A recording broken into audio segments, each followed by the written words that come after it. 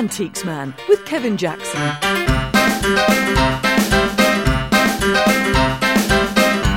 On this podcast, number 18 and the last in the current series, we're looking at a piece of pottery made just a few miles away from Kevin's base in the West Midlands, a delicate plate adorned with flowers. This is a lovely piece of bone china. It's hand-painted, and this comes from the Royal Worcester factory.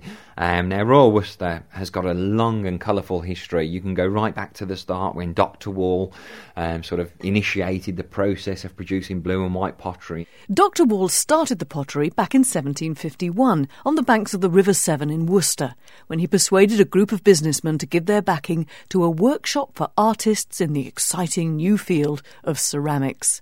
And the royal part, well, that goes back to George III, who in 1789 granted them a royal warrant, and they went on to become the largest manufacturer of quality bone china and porcelain in England. Now, this piece doesn't go back that far, probably to around the 1920s. And this is what some people class as biscuitware, and some people class as ivory blush. But this is an unglazed bone china piece, but it's wonderfully hand-painted with these lovely floral sprays. The plate measures 9-10 inches across, and it's delicately fluted around the edge, almost frilled. So how much is it worth? Now, the Worcester that does come up at auction is always very, very highly sort of chased, and it's very desirable. And the hand-painted designs in particular can make vast amounts of money. They had famous artists there such as Stinton, who produced wares decorated with animals, and his works can be hundreds of pounds.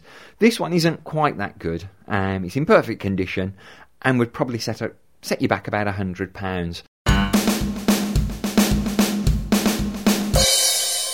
Bone china gets its name from the fact that 50% of it's made up of calcium phosphate, derived from, you've guessed it, bone.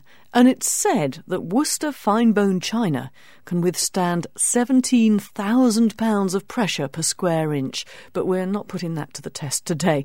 There are lots of designs, though, to keep your eyes open for. The things to look for, though, the up-and-coming things, are the pieces decorated with hand-painted fruit, and some of those can make hundreds of pounds as well. The painting is really, really good, but when you think that that's almost like a frill, there's a texture to that plate, and somebody's had to paint naturalistically over the top of that frill. It is beautifully done. Well, the Worcester artists, I mean, they were probably the best people at that time producing these wares, and they would sort of decorate plates and vases and cups and saucers, but through the factory they would actually produce plaques, and a lot of these plaques were that good. People used to have them displayed and framed up on the wall, but they're lovely pieces, and just looking at the quality of it, you can see just why it is so popular today. There's a photograph of the plate we've been talking about on the Antiques Man page of Podcats. And if you'd like to see what Kevin's got in his eBay store this week, there's a link on that page too.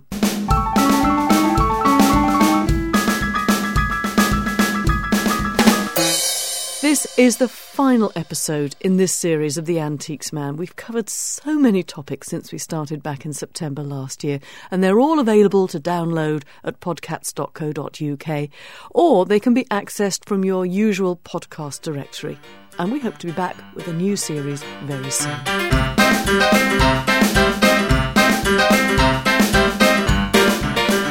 The Antiques Man is a Podcats production for DelphisAntiques.com. For more podcasts from Podcats, go to www.podcats.co.uk. Our most recent edition is the Royal Shakespeare Company, and in the first episode I spoke to the hugely popular UK author Fay Weldon about taking liberties with the bard.